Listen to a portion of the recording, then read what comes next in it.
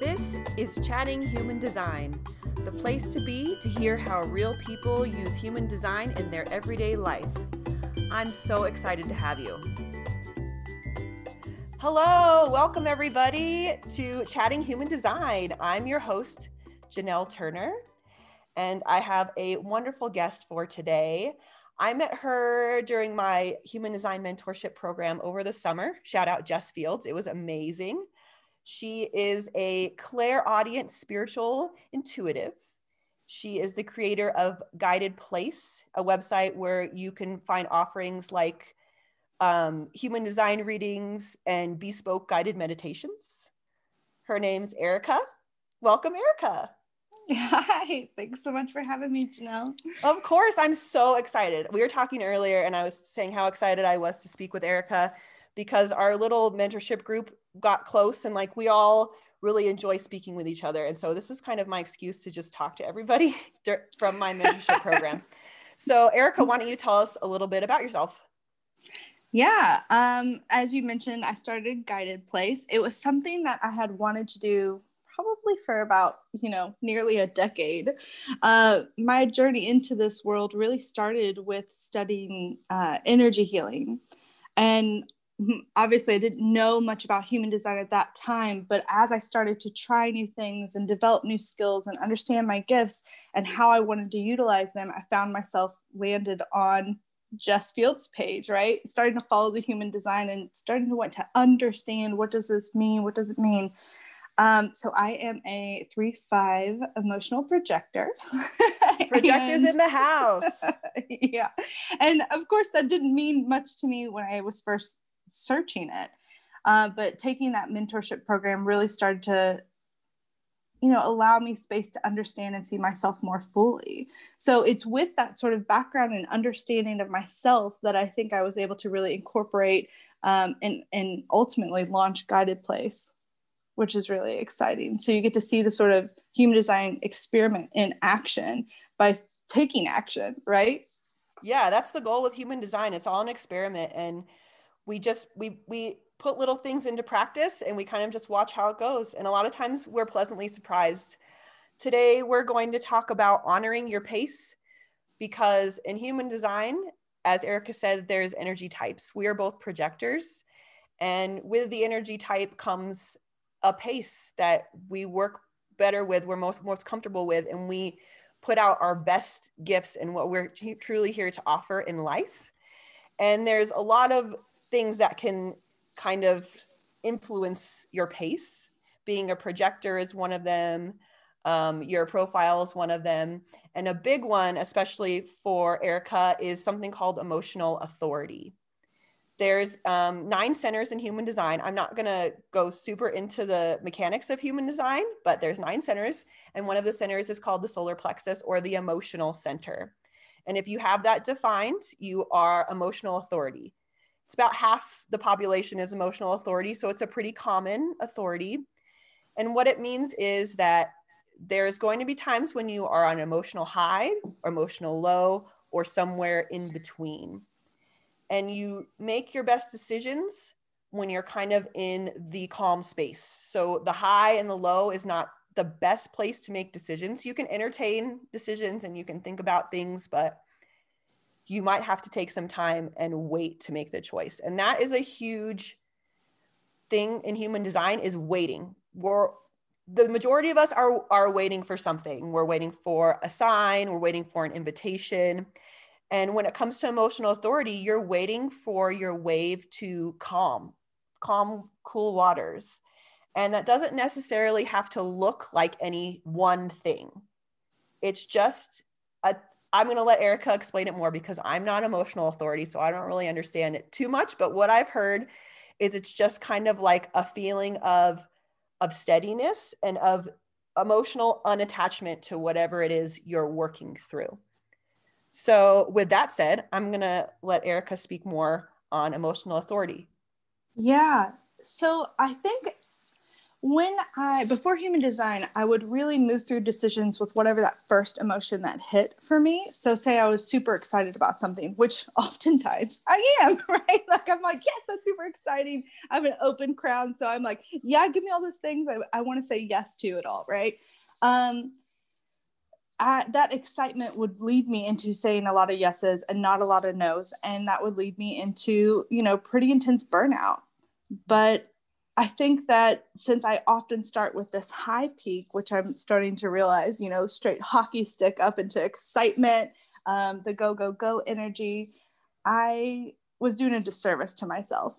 And the first time that after I had studied human design, the first time that I really put into practice, using this and being super conscious of finding my neutral, it was interesting because I was super excited about an opportunity. I was approached with a scholarship to continue learning a modality that I was super excited about. And I was like crying with excitement, joy filled body. Yes, yes, yes. But then I was going to honor, which feels like to me about 4 to 7 days for me to actually kind of complete my cycle, which I have a feeling that tightens up over time once you're more conscious of it.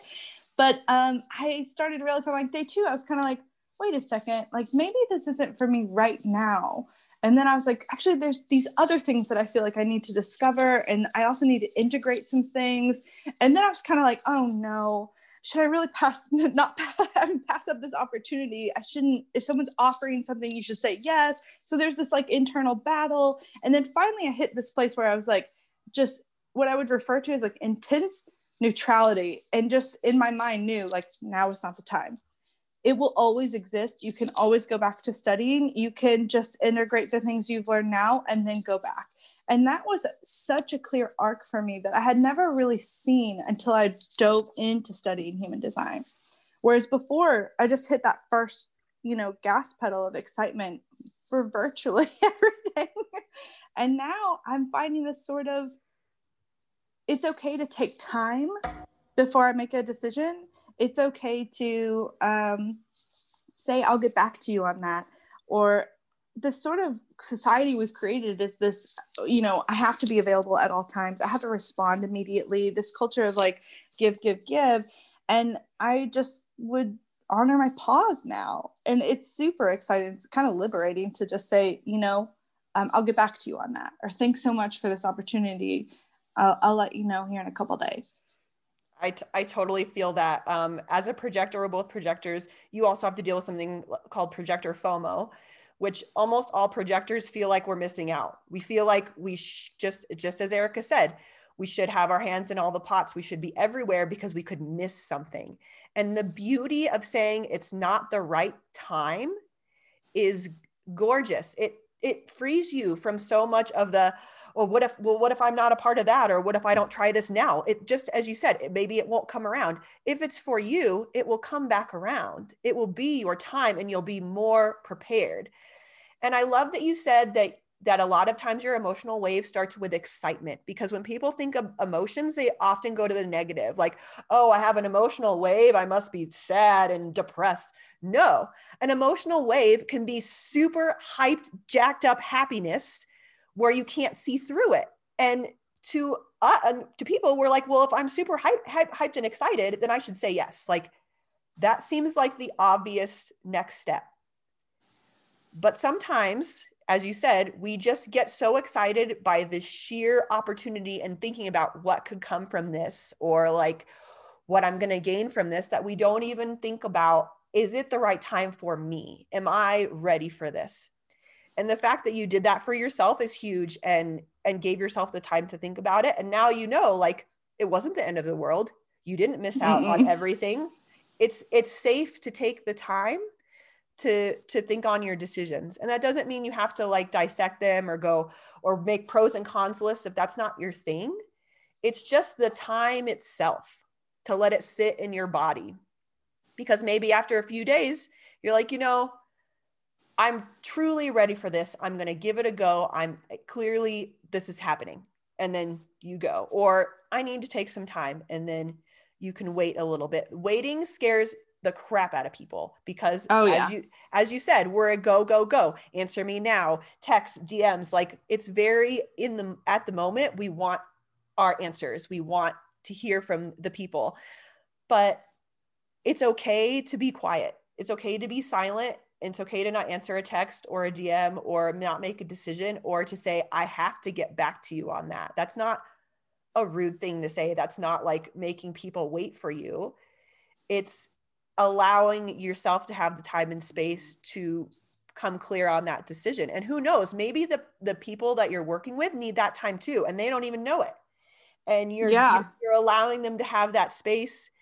And then when you get back to them, they might be like, you know what, as I was thinking about it, I came up with this, and I think this will be better. And it's like, when you take the time and the space to think over your decisions, so many more options will come up to you, and something might be even better than what you had originally thought of. That's kind of how I came up with the podcast. Was I hated making content. Like it gives me so much anxiety to be like a consistent content maker on social media. And I just was like, I'm not doing this. I'm not doing this, but I wanted to speak on human design. And so this was the modality I went with. So I think it's so beautiful that you speak on that, because a lot of people also think that to make the decision, you have to be 100% certain, 100% sure. Like your emotional wave is going to take you to like some sort of 100% ready. No, that's not the deal with emotional authority. You're never going to be 100%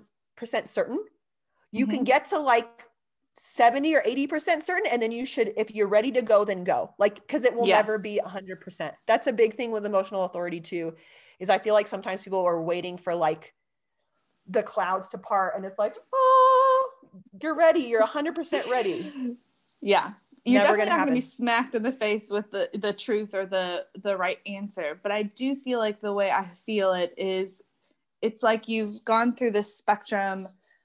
You know, you're taking images of a flower, right? Over and over and over and over and over, that time lapse. And you're seeing it from all angles. So I feel like my emotional wave is I'm checking out the answer or the potential answer from all angles. And then after I'm able to process what those different angles are, am I able to feel like I move forward in the direction that's right for me? Yes. So I needed to take it from the excitement. I also needed to take it from the like practicality and, you know, what does it feel like to be with or without this opportunity? You know, being able to look through each lens really gave me the opportunity to, you know, take the hype out and just say, okay, well, what do I need? Yes, that's huge.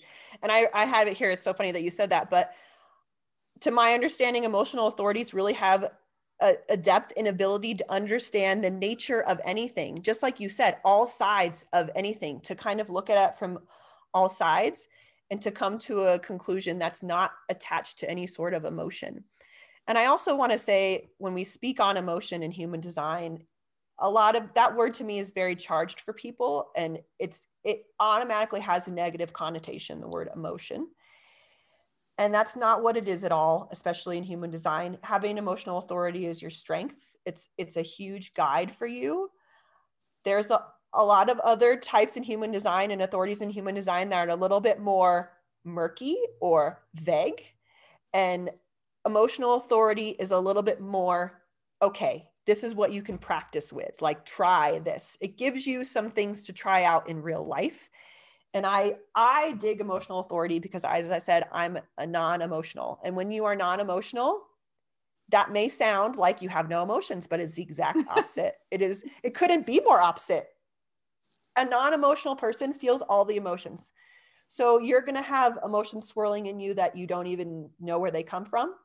And they're going to feel like your own, and they're really going to mess with you. So when you have an open emotional center, you're going to wonder what is yours and what is not yours. And that's very hard to decipher. But once you work on it, it gives you this strength of knowing, like, you know, today I'm feeling really bummed out, but I also just talked to my friend who's going through like depression. So maybe that's why I feel bummed out. Yes, that's why you feel bummed out. And it kind of gives you more logic. That's why I like the defined emotional center, because I feel like it's logical almost.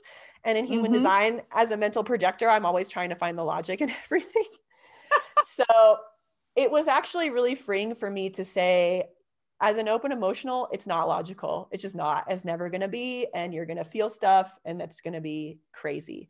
So to speak with someone like you who has a defined emotional center is really cool, because the idea of clarity and the idea of being able to look at something from all angles and to be comfortable with the weight is like so strong, and is the key to emotional authority, I think, is knowing that there's going to be waiting, and that a lot of it has to do with awareness. Simply being aware of your emotional wave, and knowing when maybe you need to take a break from a conversation or step away from some people. Like it's all about just being aware. Even if you don't do those things, even if you're like, I should probably step out of this conversation, but I'm not going to, and you just ratchet up your emotions, you at least know what you're supposed to do. And you're just saying, no, I'm not doing that right now.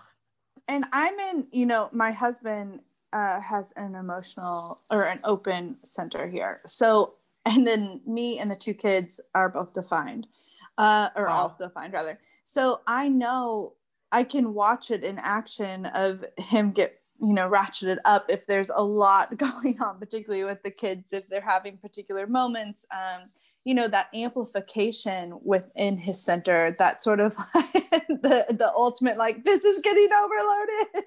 And so we don't know why. Yeah. It is really great to know that about us. So I can say, like, you know, we need to either switch in rooms even, or change who is being responsible for that child in that moment, to be able to just allow space and understanding that, you know, you're getting amped up, but that's not actually yours. We can take a moment to breathe, you know. Wow. Separate. Yeah.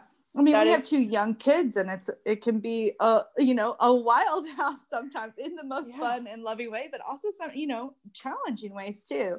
So I think that's one thing that I really take into my relationship, but that awareness of when I might be feeling stressed or overwhelmed, and an emotion that isn't necessarily on the high vibrational scale, how that might be affecting him. Wow, that's like amazing that you do that with your family. Like, it's so against the norm of how people have been taught to raise families. I mean, I grew up in the 80s, so this kind of stuff was never, ever a thing. And to hear people talk about raising their children with human design in mind, not like human design is the only thing, but with it in mind and using it to diffuse situations. And it's just, I love it so much that I'm so happy that you do that. I love thinking about the kids. It's actually what brought me to human design in the first place, to be honest. You know, being able to understand where I might meet them in the way they are, instead of what I'm assuming or want them to be. You know, there's a lot of mystery involved until you really get to understand their personalities, or they start to bloom in language communication skills, right? So there's ways in which that I can set up my children for a little more ease early on. I have a projector child, and I have a generator child. The two very different individuals with their own unique designs. And at least I get to peer into that a little bit to help me, you know, see them fully. Wow. I love that. I also wanted to touch on with the emotional authority, there's more than one emotional wave. They kind of have different energies about them. You can have more than one. Erica has one. She has what's called the community wave. It's channel 4037. It connects the solar plexus to the heart center. And this energy is really about connection with other human beings, physical touch, and really recognizing your needs for those things before you explode. Because this type of wave is one that, just as Erica said, ratchets up very quickly and kind of explodes and then resets.